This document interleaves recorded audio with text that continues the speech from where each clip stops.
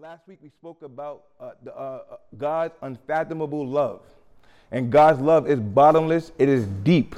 The love of God is wide. There's nothing the Bible says that can separate you from the love of God. And there's nothing that can detach you from God's love. No matter what is taking place, God will always love you. God will always be there for you. God will always help you. God will always walk alongside of you.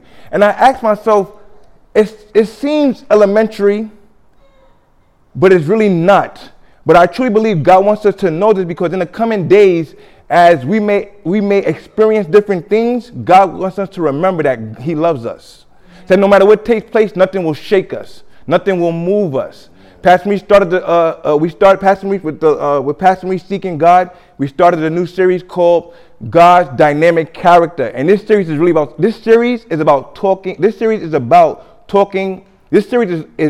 focused on talking about the Father, learning about who God is. And during the week I was studying. As I'm studying, naturally when you read the Bible, you read it for yourself, or you read it for what you can do to help yourself get better. And I'm reading, and as I'm studying, I'm feeling a tug. Like the series is not really about that. It's not really about making your life better. And that's good. It's good for us to hear messages, go to conferences, and pray for God to make our life better. But God wants us to know this series is about Him. Amen? It's about knowing about who He is, what He's about, His character. The Bible says this in Romans chapter 1, that the invisible attributes of God, the invisible characteristics of God, they are known to mankind. They are well displayed all throughout this earth. You look at the sun, the moon, the stars. The best example of God is how perfect our body is made. Think of this. The human body is able to heal itself.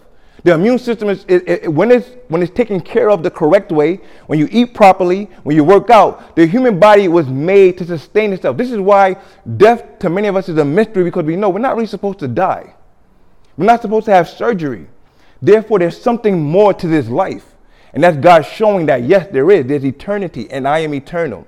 And all throughout this world, we can see who God is. And Pastor Me started the message with talking about how God is fiercely loyal. God will never give up on you. God will never stop working with you. God will never stop walking alongside with you. And we see this with Israel. Time and time again, Israel they don't want God at a time. They walk away from God, and God draws them back. And then Pastor Reese continued with that message, the legacy of His loyalty, and we learned more about how God's loyalty, or what God's loyalty is doing for us. And then I came with my message. And I just want to go over a few points as a quick recovery as we're going. The first thing I said was that you've been made in His image, and that you are to look at His identity. God loves us so much that He gave us His identity. He gave us what He looks like to us, so that we can relate to Him, so that we can talk with Him, so we can communicate with Him. The best marriages, the best relationships comes when there's a healthy dynamic of relating. We have something in common. I mean, many people come to Winners Church because they have something in common with another person. You go to a school, you work at a job, or you live in a neighborhood many times because there's something in common there that you can relate to with that neighborhood. God is saying, I gave you my image, I gave you my likeness so that we can relate. That shows you how much I love you. It's all about you, you relating. Me, you getting along together. You and I, that's why the Bible said that Enoch walked with God. He walked with Him. That shows us how much God wants to be with mankind. Sometimes when you read the Bible, if you're not careful, it will come across like God is cold or distant. It will come across like God really doesn't care. What's happening is that we're taking our upbringing and we're using that as a lens to see who God is or see what God is about. And we have to be very careful. I want to encourage you today that with this message and I'm preaching and the message that Pastor Reese has preached, please see God as one who's relational and one God wants to walk with you, and God is with you. God's upon you. The greatest example of this, He gives you His Spirit. One of the greatest examples of love is when that's why we shouldn't really play with premarital sex, because you're giving your body to someone. It's really meant for love. You get what I'm saying? When people see you naked, or when a man inserts himself inside a woman and she receives that really should be done out of love. But Satan has come and twisted that. But that is God showing you how much I want the human beings to be entwined with one another. An example of love is when the two become one. And God is saying, once you became born again, I became one with you to show you how much I love you. And I love the scripture. He's given us the Spirit by whom we cry out, Abba, Father, the Spirit of adoption. There are some Christians that believe that God can take his spirit from you. God cannot take his spirit from you because the spirit of adoption is on you. That's the proof that you have that you are a son and daughter of God. So why would God take that away from you? That's like you adopt a child messes up, you tell the child, get out the house, you're finished. You cannot go to the adoption agency and do that. They're going to look at you like you're crazy. Like you accepted this child, you better take responsibility for this child. So God will never take his spirit from us. Amen. The second thing I mentioned was that that you were created for relationships. That's the primary purpose you were created. And before I continue, I'm going to do that actually. There's a correction that I make. Something that I said last week that wasn't correct. Pastor Maurice checked me on it. And thank God when we have leaders in the body of Christ who can check us with our teachings. Amen. Thank God that we have people in the body of Christ who can help us and say, you know what, that wasn't said correctly, that's wrong, and we can go back and fix it. So I'm going to get to that, but so you're created for, the purpose you were created is for relationship. God created mankind to have a relationship with him.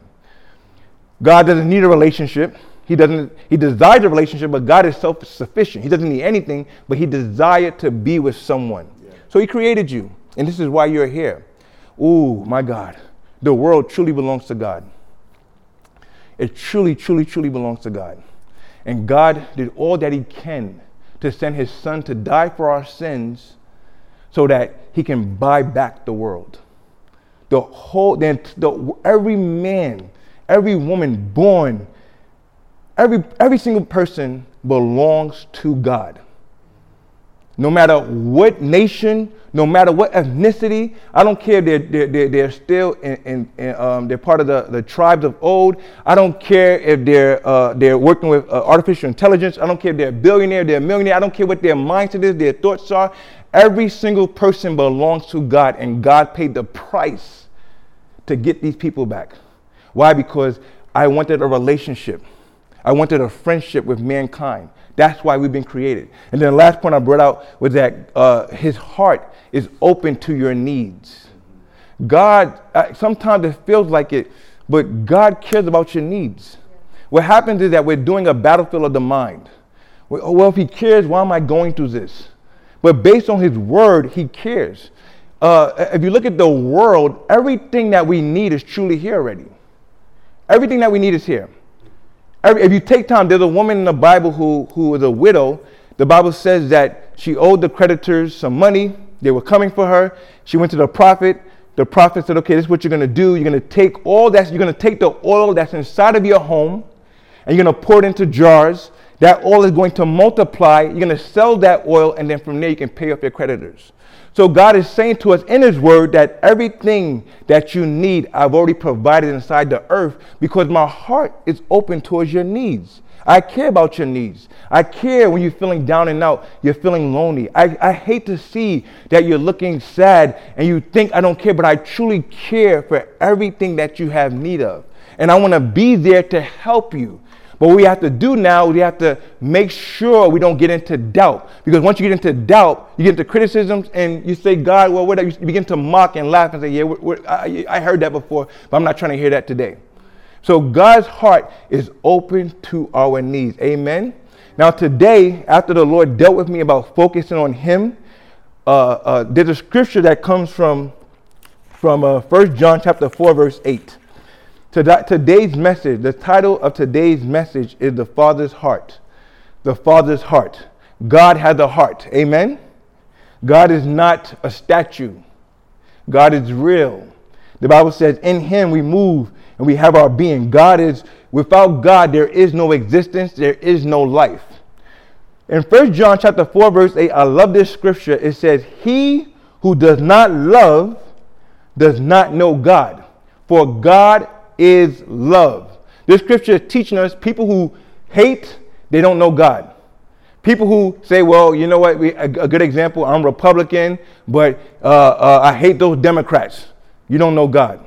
Yeah, you go to church every day or every Sunday. You may read your Bible. You may hang out with some Christians, but you don't truly know God if you have hate in your heart. If you think as a Christian it's okay. Now, I know there's a lot of conflict going on with Israel and Palestine, but if you as a Christian are not really praying for peace and praying for there to be a reconciliation and praying for both Israelis and Palestinian people to get saved, then you truly don't know God. Because God's desire, because he is love, is for people to be saved. No matter the nationality, the Bible says God is love. So that means that at his core, at his essence is love. And that if the core is love, that tells us everything that we have today is because of love. Amen. Take time to think about that for a moment.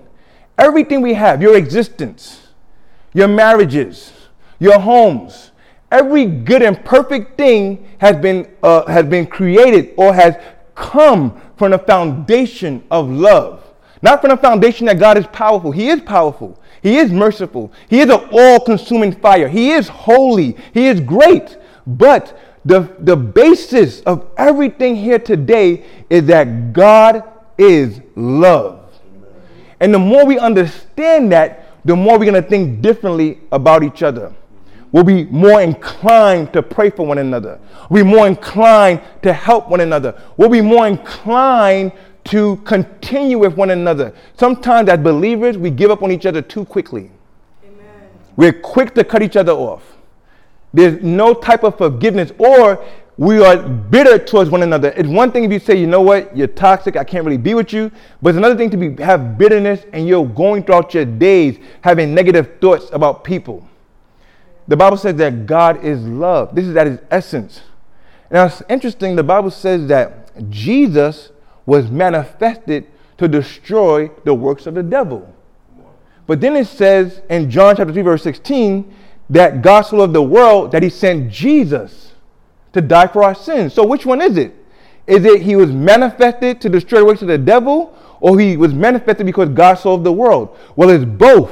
The revelation is that God used love to destroy the works of the devil. That's what he did. That's why the Bible said he took the foolish things of this world and confounded the wise. Things that, no, you're not going to use love when there's somebody trying to rob you. Somebody got a gun out. I love you, man. And I just love you. You can't do that. You're going to have to fight. You're going to have to pull out your gun maybe, call some help. But when it came to the source of evil, which is Satan, the Bible says they call him the father of lies. When it comes to the source of depression and suicide, when it comes to these demonic, diabolical, evil powers, God used love to destroy it. God used love to overcome it. How so? He sent his son to die for the sins of the world. And Jesus dying, Jesus paid with his blood. That was the sacrifice. That was the atonement that took sin away. And by there now we have power. The Bible says we've been delivered from the power of darkness. How we have been delivered? How have we been delivered? We've been delivered through the manifestation of Jesus. Why was Jesus manifested? Because God is love. You see how powerful that is? You see why Satan is working overtime so you don't walk in love? Love is the power. It's the basis. And when you understand God is love, you're going to feel a whole lot different about yourself. You're going to feel good about yourself. Could you imagine waking up, God loves me? They have said, I did some research on Mark Zuckerberg, and he said, I read an article on him many years ago. This was in Facebook, was growing. And when I read it, I was beginning to learning about the power of a wholesome home. It's good when people come from wholesome homes. And he said how his mother, his father, they were sociable. There was a no closed door policy in their home. We're going to talk with each other. We're going to share secrets with one another. We are going to be good friends. And he took that concept of what he learned about being home, social relationships, and by then he used that as one of the motivators or one of the catalysts to help him start Facebook. But this shows you the power of a wholesome home, a home that is based off of love, a marriage that is based off of love, children that come from love. Amen? Because God is love. And in 1 John chapter 4, verse 16, it says this, and we have known and believed the love that God has for us. Does anybody here believe and know the love that God has for them? Yes. And that's the thing I want to bring out. So last week I said, I made a mistake. I said God's love is not meant to be comprehended. It's not meant to be understood. It's meant to be received. I said that thinking that, because sometimes some people, it's hard for them to receive God's love. But no. This scripture actually, this is one of the scriptures that it says here we have known and believed. So evidently God's love is meant to be known. That word known, amazingly, is more of an intimate, a feeling, an acquaintance. Like I know Samantha, I know Pastor Maurice. I've known Pastor Maurice since 2002. I know him. I know the food he likes. I know what he's into.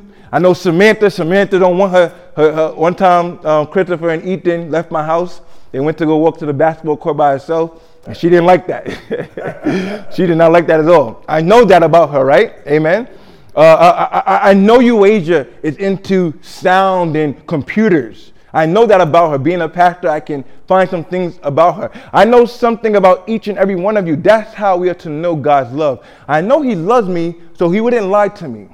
I know he loves me. I know he is love I know he loves me and I know he is love, so he is fiercely loyal to me. He will never give up on me. So I'm about to go in this job interview and I'm feeling these thoughts of being insecure and I'm feeling not too good about myself and I'm feeling about to bring up my past. Whoa, that's me. That's not God. Because I know God loves me and God is love. Or you know what? I'm thinking my husband doesn't love me. Maybe my wife doesn't love me and we just had a big fight and this marriage is not, that is not coming from God. God loves me and he wants my marriage to succeed. This is coming from the enemy. Oh, you know what? My child is misbehaving and so much is taking place in their lives and this is such a bad child and you know what? I'm just so frustrated because the way I was raised, I wasn't raised correctly. I'm not a good mom. I'm not a good dad. And I really messed up. So now my child is bad. Whoa, that's not me. That is coming from the enemy because God is love. Amen. And some of you may have different thoughts that may be attacking you. That may be trying to pull you down. They're trying to hold you down. They're trying to bring you into, what's this word called? Depression or isolation. The Bible says in 1 John chapter 4, verse 16, we have known and believe the love that God had for us. Now, this is John talking, the same John who said, I'm the disciple who Jesus loved. I find it profound. Out of all the writers in the Bible, this man had a profound revelation about the love of Jesus and the love of God. And I'm like, man, Lord, but I truly believe as human beings, there's an attack when it comes to love. Because God is love. Satan is trying to, I love what God said to Satan when he was talking to Job. God was talking to Satan about Job. The first day Satan attacks Job, he brings tornadoes. He brings all types of destruction. Let me say this to you, right? Many times we see destruction and we think automatically God is judging nations. It's not the truth. Based on some scriptures I'm going to read to you later, it's not the case. It's not always the case. Many times it's not the case. Most of the times it's not the case because God is love. God is a judge, but most of the time God is looking to save and bless and help nations. But he goes to, after Satan attacks Job, the second day, Satan comes back. God said, where you been? Satan said, I've been going to and fro. God said, you consider my servant Job. And he said these words, seeing that you try to incite me against him. He acknowledged, Satan, you were trying to get me to attack Job. And he still held fast to his integrity. And then Satan's like, yeah, whatever. Take away, touch your skin. Give him some cancer. Give him some tumors. And watch he forsake it to his face. But the thing I want to bring out is that God acknowledged what Satan was trying to do.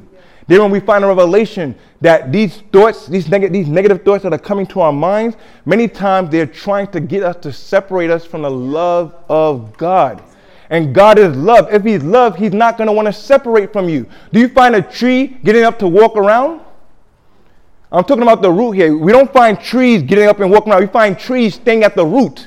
God is saying love is at the root. So I'm not going anywhere. This is why he told Israel, I'll never leave you nor forsake you. I'm going to be with you. Even though you don't want me, even though you're worshiping other gods, even though you're doing corruption, you're mistreating the poor, you're doing everything that I told you not to do, I am going to keep my legacy with you. Now, here's something powerful. Man, I didn't even get to, oh my God, this is so good. This is something So I was talking to Pastor, and he showed me this one day. He said, you got to understand the whole purpose of God in Israel. The purpose of God in Israel was that God found a people group to bring the Savior through. And I began to think about that. I said, wait a minute. So God, who is love, chose Israel, stuck it out with Israel, helped Israel for one purpose and one purpose only. Of course, he had the covenant with them, but the main purpose was to bring the Savior through. I need a group of people on this earth I can work with to bring the Savior through. Why do you want to bring the Savior through? Because I want to save humanity. I need to buy back humanity. Humanity belongs to me. So it's possible God, the scripture doesn't say. He might have been looking and searching. He found Abraham. Abraham said yes, and then he went with Abraham. We know that he chose Abraham. We don't know if he was looking elsewhere, but we know he chose Abraham. He chose Abraham. Abraham was not a Jewish person. Abraham was just a man of faith. But through Abraham, he is the father of the Jewish people. But the reason Abraham is chosen, God being love, is for the only purpose of saving humanity. That's it. I want to save humanity. The Israel people had the purpose of bringing a Savior through. Now that the Savior is here, there's no Jew, there's no Greek. All are required to be saved. All are required to repent. All are required to be born again.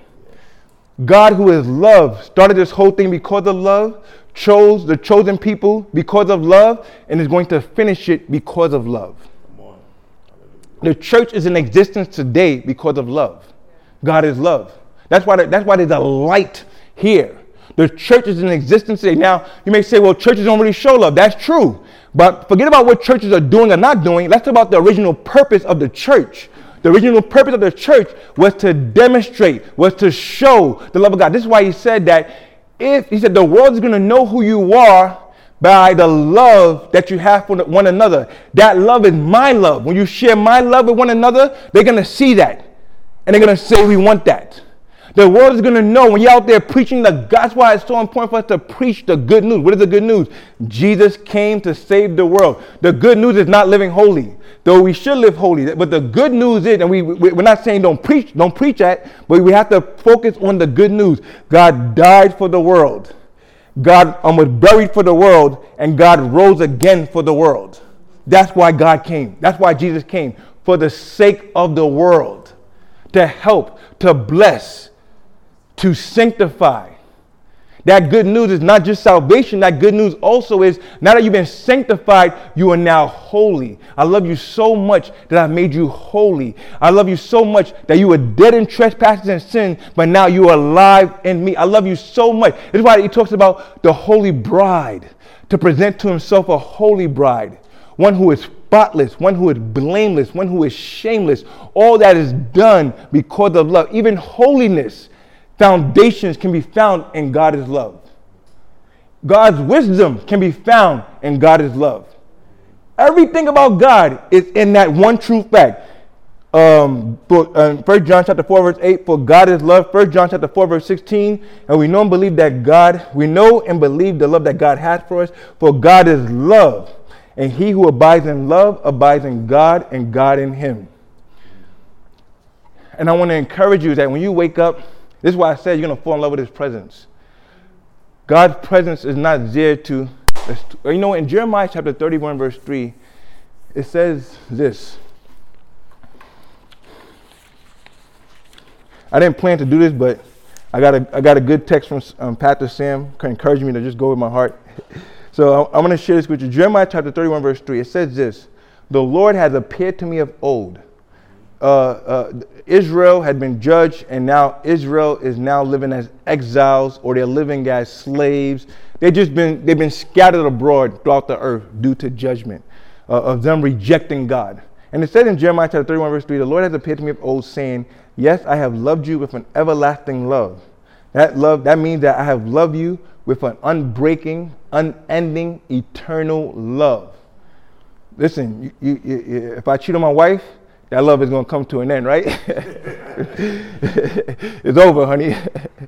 She cheat, that love is coming to an end. I was talking to the guy at the gym. He's married to a Puerto Rican woman. I said, man, you married to a Puerto Rican woman? He said, yeah. I said, bro, you don't cheat on those, man. They put some rat poison in your food. They don't play, man. We just joking around. But no, it's serious. You know, if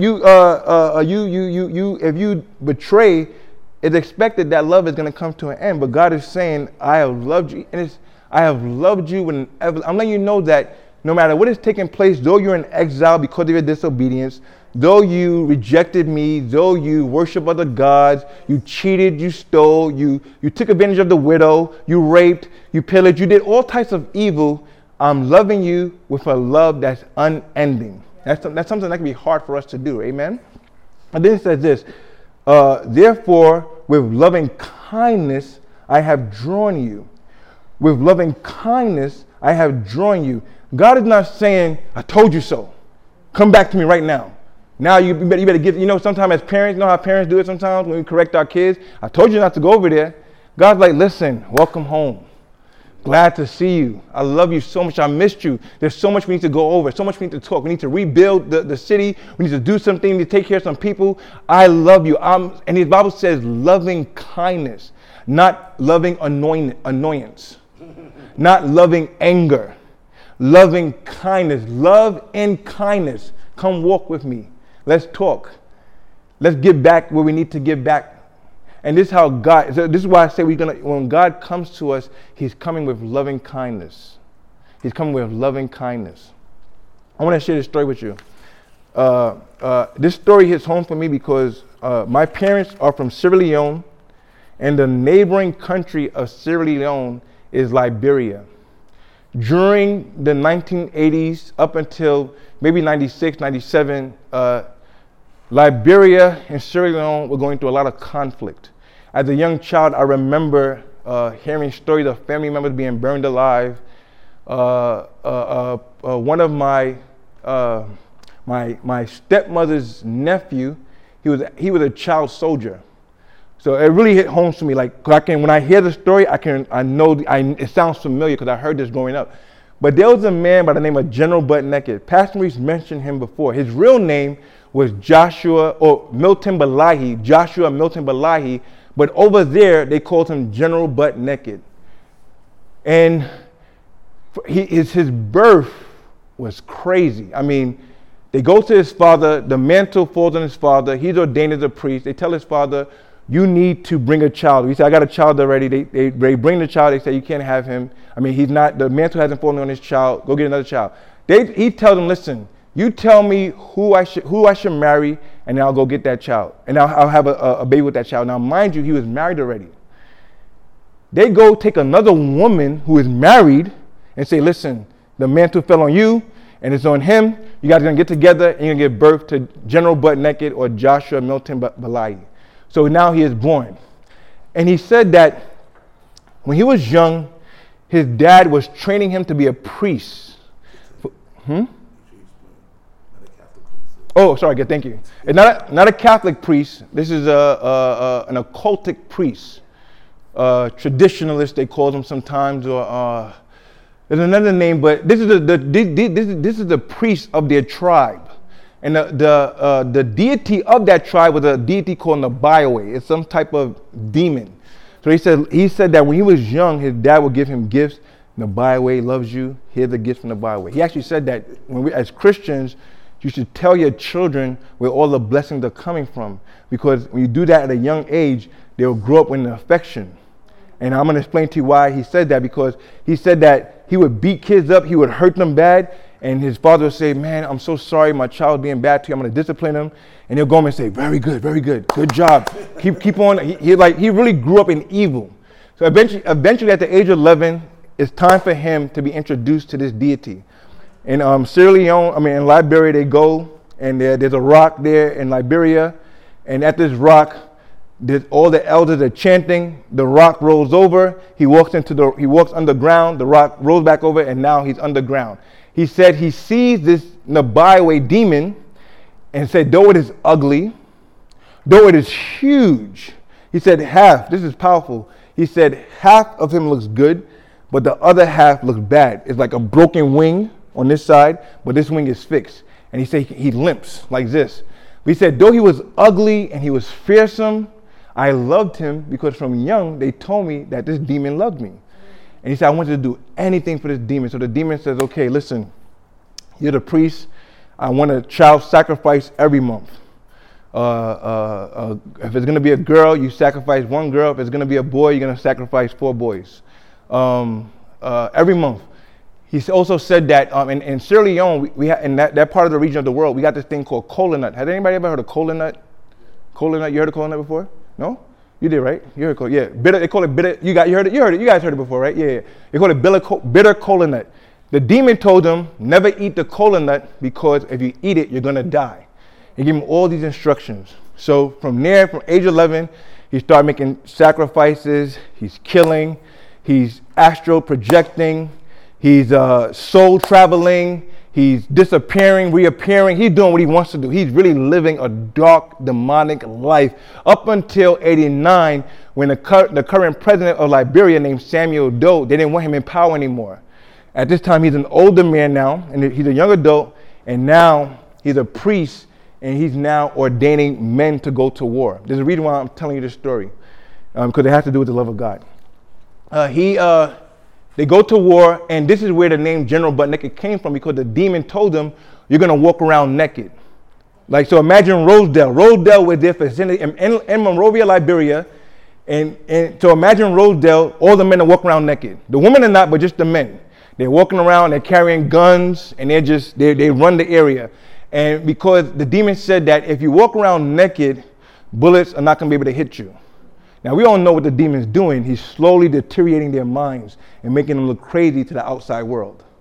If you watch the movie Beast of No Nation, it has a little bit of that. That's actually Beast of No Nation on Netflix comes from that. It's actually based on true facts on this story. So anyway, so they walk around butt naked. Finally, the war starts, and they're killing, they're destroying. It's bad. It's really, really bad over there. I mean, this is where the whole diamond conflict comes into play. Blood Diamond, the movie, all of that is connected to that. So the war gets so bad that as a priest, they tell him, listen, we need you to turn yourself into a warrior and come fight for us. He said, I can't do that. I'm a priest. I'm not going to demote myself to come fight for you. He said, listen, Liberia is losing. We need you to fight for us. Okay, I'll demote myself. But the demon told him, if you go and fight, every time you go to battle, I want to sacrifice. And he said the same instructions. Girls, 1 body. Boys, 4 bodies.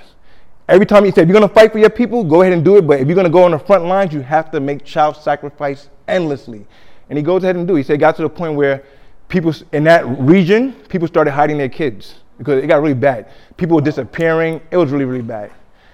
So one day, let me tell you the story. He meets a Nigerian Ecomog. Ecomog is they're like peacekeepers from Nigeria and certain parts of Africa. He meets, one day he's naked, he has his gun, he meets this Nigerian soldier. And at this time the UN has organized a ceasefire between the faction tribes. But he says, listen, though there's a ceasefire, I need to get to the side of that bridge because the enemy has laid down his gun. The enemy's name is Charles Taylor. He's actually serving a prison sentence in America right now. His name is Charles Taylor. He said, if I go to this side, I'll be able to kill him. He gets there, and the Nigerian man is there. And he says, he's walking, and the man says, stop right there. If you don't stop, I'm going to kill you. He said, at this time, for the first time in his life, he experienced a Christian. Never before. And he's there, he's looking at the man, and the man says, he said, you know who I am? I'm General Butt Naked. I kill, I sacrifice, I do what I want. He said, I don't care who you are. Do not move. So he runs, but he said that this man is speaking under his breath. He's actually praying. And the man is unmoved. So he said, you know what? He said for the first time in his life, he felt real fear, and he backed away. So anyway, the peace talks, the ceasefire ended. They're back to war again, but this time Liberia is losing the war heavily. They're losing, and everybody has hidden their child. So there's no children around to sacrifice. And the war is inching closer and closer. So there's a woman inside this place who says, he explained the story. He said that the girl was beautiful, maybe 8 years old. She's so beautiful, so innocent. And the woman takes her child and says, please sacrifice my child so we can start winning the war. These guys really believe in the occult. They really believed in it. And he says, I can't, because for the first time in his life, his conscience cuts him. Like, he said, I can't do it. This girl is innocent. This girl is beautiful. Why? I don't want to kill her. And he told them, listen, take the child back and find another child. They said, we can't. There's no other children around. Just take her. He's like, no, I can't do it. I can't do it. I can't do it. Finally, they convinced him to do it. He does it. He sacrificed the child. He eats her heart. After he eats her heart, he's washing the blood on his hands. Mind you, the blood is on his hands. And he hears his voice in his dialect. My son, why are you living like a slave? So he turns around, he sees a man suspended in the air with a white robe. He says, I'm not a slave. He said, I'm a king. I kill, I sacrifice. He said, you're supposed to be a king, but the one that is your servant is sitting on your shoulders. Remove him from your shoulders so he can be at your feet, and I'll make you a king. He says, I'm a king. He said, I tell men, because he said at that time, if I point my finger, you're going to die. That's it. He said, whatever I wanted was going to happen in this region. And he's arguing with this thing that he called a deity. Really, it was Jesus. He's arguing with him. He says, you are a slave. He said, this is what I need you to do. He said, receive and repent, refuse and die. And he disappeared. Wow. Now at this time, he's like, that's strange. He said, where's the demon I've been serving? He's supposed to come and rescue me. How come he didn't come and fight the other guy for me? He's like, this is where it gets interesting. He said, so in Liberia,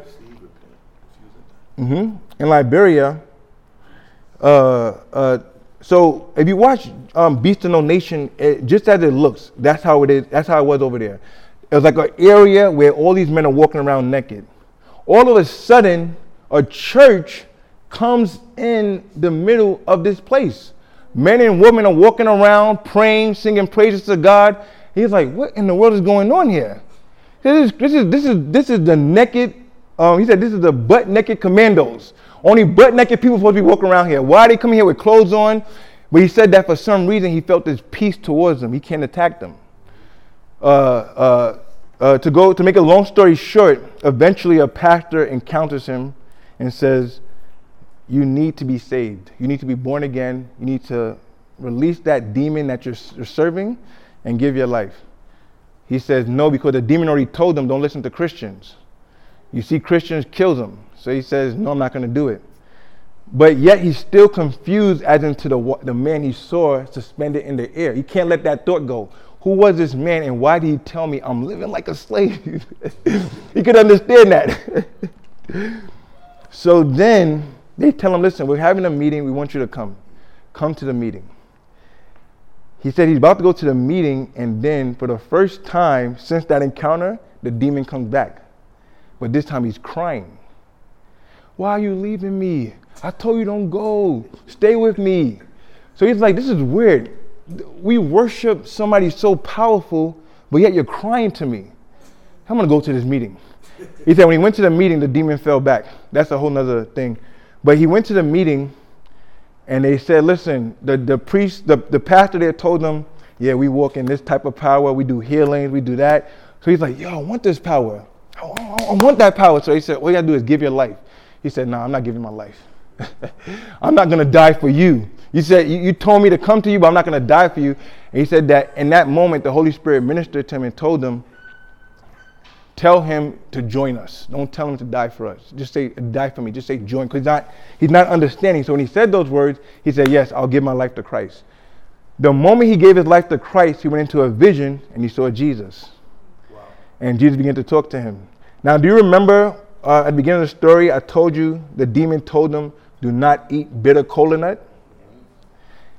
Jesus told them the reason why the demon told you not to eat it, because the kola nut in Africa represents friendship. If you refuse the kola nut, you're saying, I don't want to be your friend, and it's time for war. And that's why there was so much war going on with these factions in that part of the world.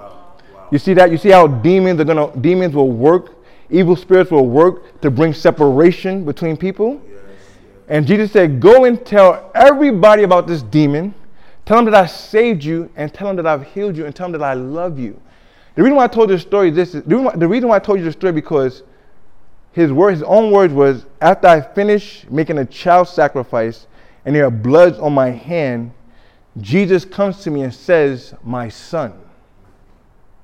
He said at this time, many generals were dying because when these Christians came to the place, they would pray and people would just die. They would just die. But he didn't die. He said actually, they were praying for him to die. A woman came and said, don't pray for him to die, pray for him to live.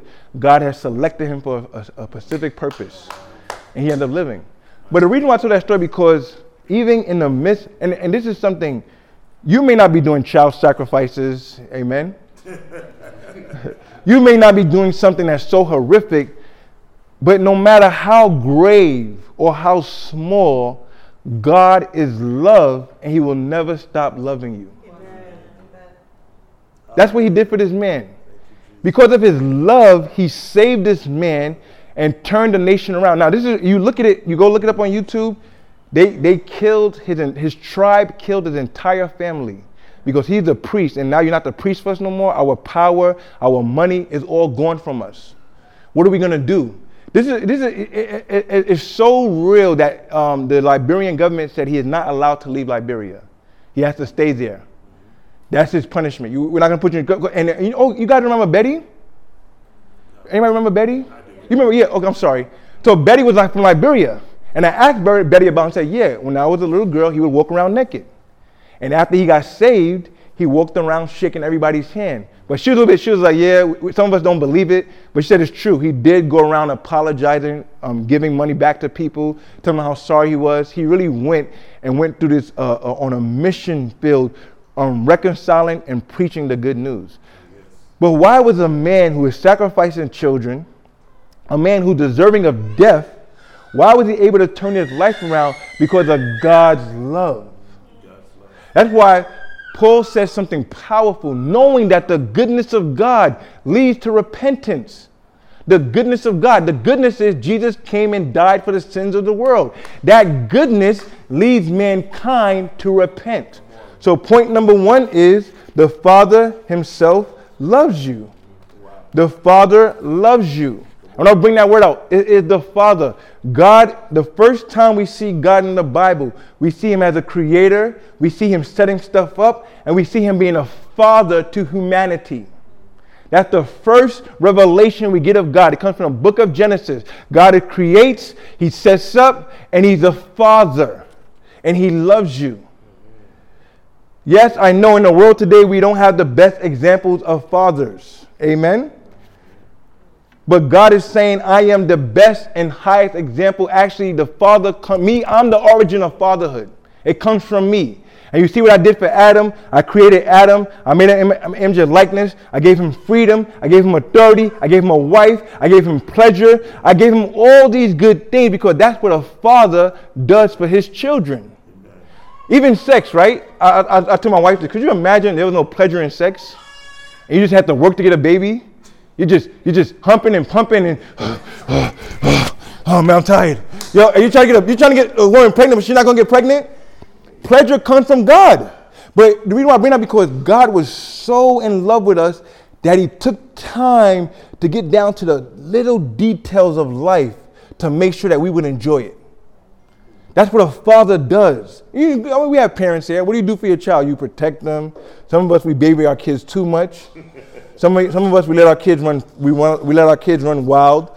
But in you is this desire to protect your child, to keep your child. That's why Jesus said, "You being evil, know how to give good gift to your children. How much more your heavenly Father?" That's why the Bible says that every good and perfect gift comes down from him, the Father of lights, with whom there's no variation or shadow of turning. Every good and perfect gift. I believe in that day when we meet the Lord and we stand before him, you're going to be shocked at how many times he was here, he was there, he was helping, he was setting up. You're going to be so surprised how God was with you all the way. And you're going to say, man, what they were saying in church was true. God really does love me. He really cares about me. And you'd understand why the enemy is trying to get you to believe or doubt God's love for you. Satan, that's his job. He has no love in him. He has no care. There are people in the occult When they worship Satan and they find out the truth about the occult, they are devastated and shocked. They think love comes from evil. Love doesn't come from that. Love comes from one source, and that is God. God is the source of love. And I want to let you guys know, I don't care what happened in your upbringing. I don't care what took place. The Father is the Father who heals the broken hearts. God is the God who heals the broken hearts. No matter what is taking place in your life, taking place in your relationships, taking place in your friendships, taking place at jobs or your businesses or your community, God the Father is the Father who heals broken hearts. This is so important to know. So as you're going about, and let me tell you why, because the Bible says in Daniel chapter 11 verse 32 that those who know their God will do great exploits. Those who know their God will do great exploits. Those who know the Father. Many times people are losing because they don't know God.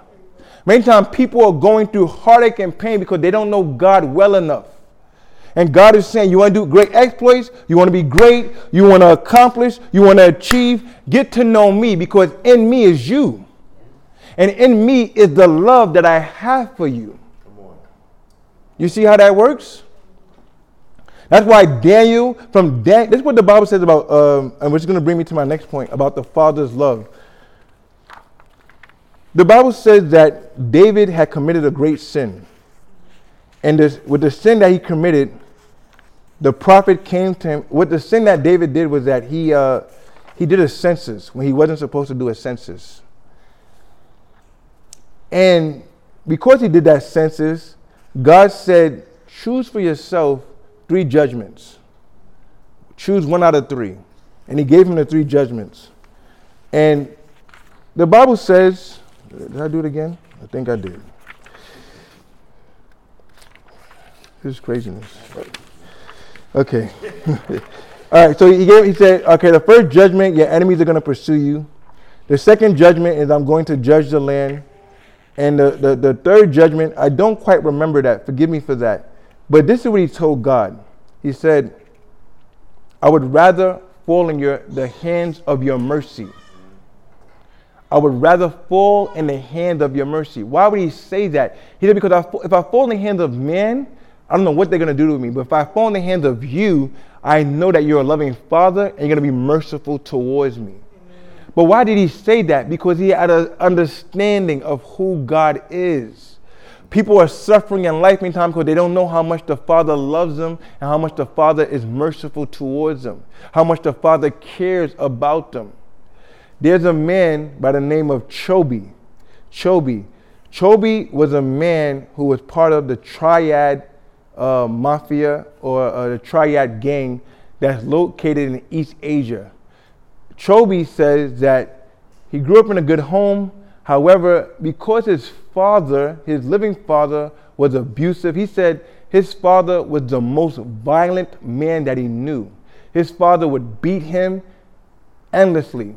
So because of how his father was, he ended up looking to the gangs for protection. And to him, true love was protection from the gangs. The gangs said, we'll protect you. We'll look out for you. We will help you. We're going to be there for you. You go to jail, we got your back. So because of this, Chobi says he joins a gang, the Triads, and he begins to work for the Triads. He also said that he realized school wasn't working, so his life and his career will be with the Triads. So he says this, he says that he dropped out of school and began to work closely to his master, or what he called a dio. I believe I'm pronouncing it right. The dios were they were the leaders in the organization of the Triads. He said, this was my father figure. He cared for me. He looked out for me. And he lives a life of crime. And his mother's a believer, says to him one day, if you ever get in trouble, I want you to say the name of Jesus. And she would try to encourage him, but he said, listen, Jesus is not going to work when you're out there. The name of Jesus won't work when you're out there in the streets. My gang, the Triad, that's the name I'm going to call on when I get in trouble. One day, he finds out that his girlfriend that he has is cheating on him. So he says, okay, he calls his girlfriend, that guy that you're sleeping with, I know him personally. He's a triad. He's not supposed to be sleeping with you. Tell him to meet me, and we're gonna get to it. And you know, and amongst these Asian gangs, they use knives when they're fighting each other. Guys are crazy, man. They be butchering each other. And, man, it'd be bad. But they get their knives ready. They're gonna go meet this guy to go fight him. His mother says to him, I have a sense you're gonna die if you go back there. The Lord told me to pray for you. It's okay, Mom. And Mom prayed for him. At that time, a friend gave him a book. Oh, by the way, I forgot to mention this. He doesn't know how to read at all because he dropped out of school. But a friend of his who he grew up with gave him a Bible as he goes back to Malaysia to go fight this guy. And as he opens the Bible, he can't read, but the words, in 3 days, I'm going to heal you, jumps up out of the Bible. He sees these 3 words and he says, well, God, my mother told me about you. If you are real, I need you to heal me because I'm really, really angry about what took place. And I need you to heal me. On the 3rd day, when he's in Malaysia, he said the anger left him completely. And he doesn't want to fight the guy anymore, but it's too late. The wheels have already been set in motion. He's at the restaurant. They're having a good time. They're drinking. His friends say, yo, the guys that we got beef with, that's them. That's them right there. He's like, nah, man, we just spent a whole bunch of money on drinks. Let's just chill for the night. They're like, nah, there's no chilling. Time to put that work in. Anyway, these guys come to the restaurant. They see them. They get into a big brawl. He ends up damaging the guy. One of the guys, he damages their face really, really bad. The next day, they get with their leaders and they're trying to defuse the situation. So he's summoned to go down to this hotel and meet with these guys, meet with the rival gang that he met, one of the guys that he messed up his face, like 30 of them, and he has to meet them. He said that he's waiting for the elevator, and behind him there's a group of guys. He knows these are the guys that are part of that guy that he hurt. So he's like, oh boy. The elevator opens, and there's more of those guys. And he's like, oh boy. And he says that, but they don't know it's him. He gets on the elevator, and the last person to walk off the elevator is a guy whose face that they damaged. And he said, at that point, I can feel the spirit of death. I can feel the spirit of death. The guy turns around, pulls out his butchering knife. Hey, yeah, remember me? He says, Jesus.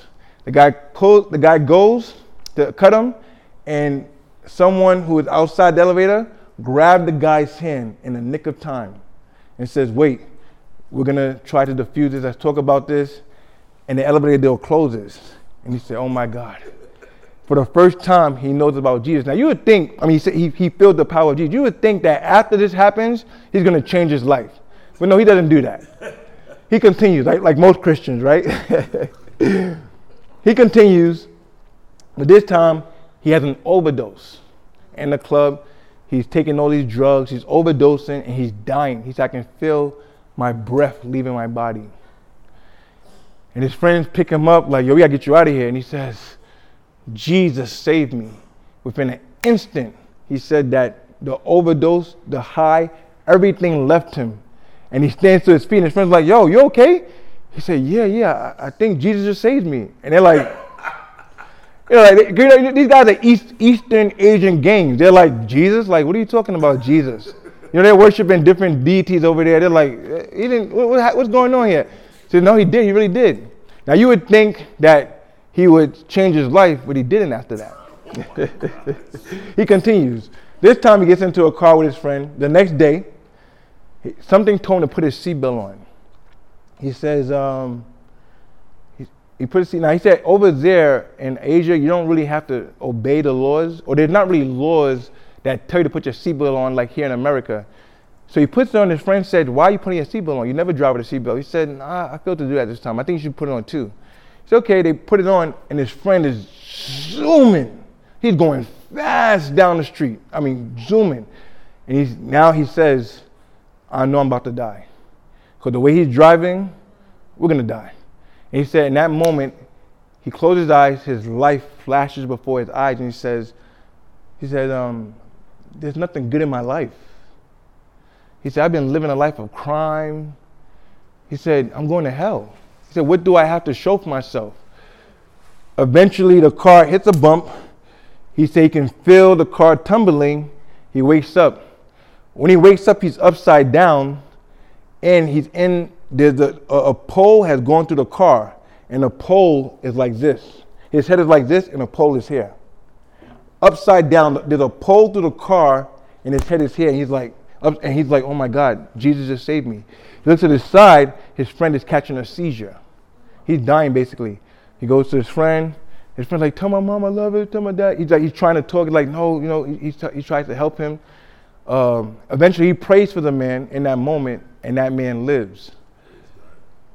Now he's aware. He's like, you know what? There's something more. This is his words. I'm now realizing there's more to this life than meets the eye. There's something to this. Eventually, he gives his life to the Lord, and the Lord tells him, go and tell everyone about me, and you need to go to your triad leader and tell him you're no longer serving him, and you're now serving Jesus. And that's important to do in a gang, because you can't just leave a gang. He went there, he told the triad leader, and now he's preaching the gospel, an amazing story. But why did I bring that up? Because God had mercy on this guy 3 times. Why? Because the original point I made to you is that God is love. And because he's love, he loves you, but because he's love, the second point, the Father is merciful towards you. I know in our world today, we think God is looking to judge people. We've been taught that. And let me tell you something. There is a revelation that God is a judge. There is a revelation that God has wrath. But the revelation that God wants us to focus on today and until we leave this earth is that God is love. He said this, come to the throne of grace, which is a real place, by the way.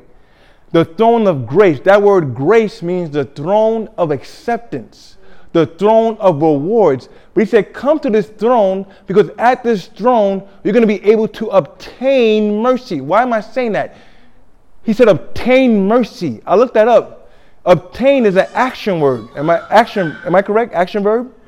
It's an action verb. So it's something that you have to do.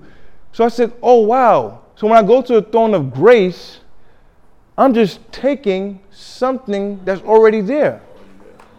I'm just taking mercy. So what that means is that when I wake up in the morning, God, thank you for your new mercies today. When I go to bed at night, thank you for your mercies. When I go throughout my life, no matter what mistakes I have made in my life, Father, thank you for your mercies.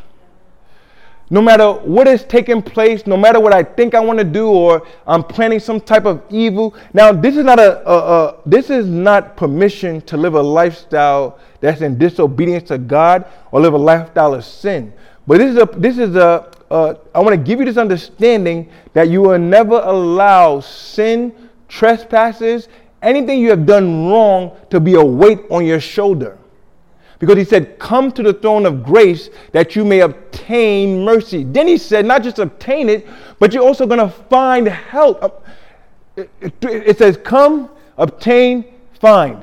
3 action words that's on our part. But the amazing thing is that it's made readily for you. It's already there. The mercy is there. The help is there. The strength is there. Rewards are there. Benefits are there. Why are they there? Because I am love. Because God the Father is love. Mercy is already there. Benefits are already there. Rewards are already there. Everything good about me is here. You just need to take and receive it and accept it for yourself. Amen. You need to take and receive it and then share it with the world. You need to take and receive it, and then let this be your mantra. Let this be the way you live. The same way that at my core is love, the same way at your core should be the Father loves me and I love him.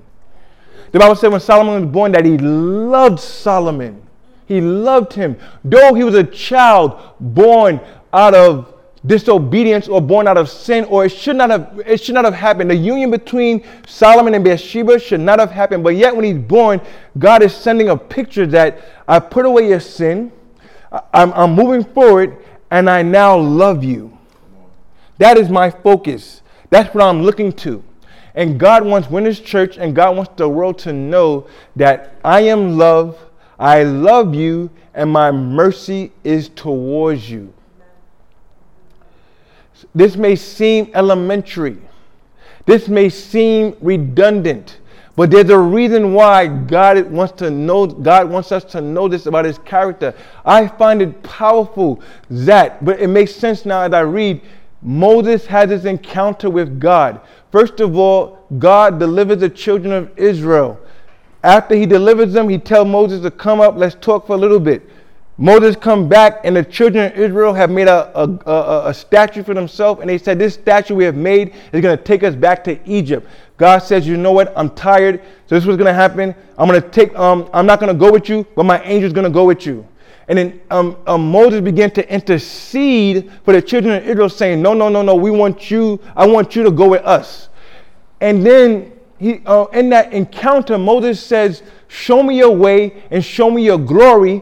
And that's in Exodus chapter 33. But in 34, God says, I'm going to proclaim the name of the Lord, the compassionate one, the merciful one, the loving one. And every time I see that, why is God talking to a military leader, the leader of a people, a prophet of the people, a priest of the people, one who's leading the people? Why he's giving a revelation of that he is loving and merciful? Because he wants the people to know that this is what you're going to need to move and conquer the earth. You're going to need to know that I love you. You're going to need to know that I'm with you no matter what takes place. You're going to need to know that your self-esteem or your low self-esteem is small when it compares to my love for you. How you feel about yourself, your trauma of the past, and all the negativity you have experienced is small in the love that I have for you, compared to the love that I have for you. Now, I'm not saying ignore your trauma. I'm not saying don't go to therapy. Thank God for all these natural things. But God is saying the best thing that's going to heal you, the best thing that's going to cause you to rise up, the best thing that's going to cause you to overcome is remembering and knowing and understanding that I love you. Wait, look at the best example. You ever seen these guys who what's this word called, man? They're conceited. And maybe they come from a rich family. They have a father or a mother who's very powerful. But why are they conceited? Because where I come from, the name I carry holds weight. So I'm going to walk in a bank. I remember being in a bank. These kids from Japan, my God, man, they used to have money. Japan and Korea, because they was coming from Pratt Institute. Wow. How do you know that? Huh? Oh, yeah, when I worked in a bank, I was a bank teller. And as a bank teller, some of these kids from Pratt Institute, the bank was located in Clinton Hill, Citibank, and they would just come in and you would see their bank accounts. But they had a confidence about them because they knew who was behind them. They knew who was walking with them. They knew who to call when they had help. There's some people in this world today, they have this, you see, look at this guy, Kim Jong-un. I mean, his father before him was a terror. But you can see their attitude. They don't care about anything because of what they believe is backing them. And God is saying that there's something greater backing you. Oh, man, thank you, Father. Thank you, Lord. He said this. I remember Pastor Reese taught, he said that greater is he that's in you than he that's in the world. No, sorry. He said that wrong scripture. No, as he is, so are you in this world. As he, the Father, is, so are you in this world. And the Father is saying that I love you so much that I have given you of myself. I've given you my love. I have transformed you. I made you as myself. There is nothing in this world that can stop you or get into your way. Come on. I deal with this sometimes too, where sometimes my upbringing can affect how I'm thinking and how I'm moving. And it caused me to make some decisions or be hesitant with some decisions. But what do I have to do? I got to always remember that God the Father himself loves me. He loves me. If you believe that God loves you, I want you to say that right now. Say, the Father loves me. God loves me. God loves me. I mean, say it like you really mean it. God loves me. He is with me. He'll never leave me. He'll never forsake me. He's going to help me. He is guiding me He is directing me. He's directing me. I want to leave you with this quote by Bill Johnson. God joyfully, the Father joyfully makes himself vulnerable to the desires of his people. The Father joyfully makes himself vulnerable to the desires of his people. With that being said, it's okay to have some desires. God is making himself vulnerable. And the Bible says this, as promised, he will give you the desires of your heart. Amen? I want you to write about it, heads.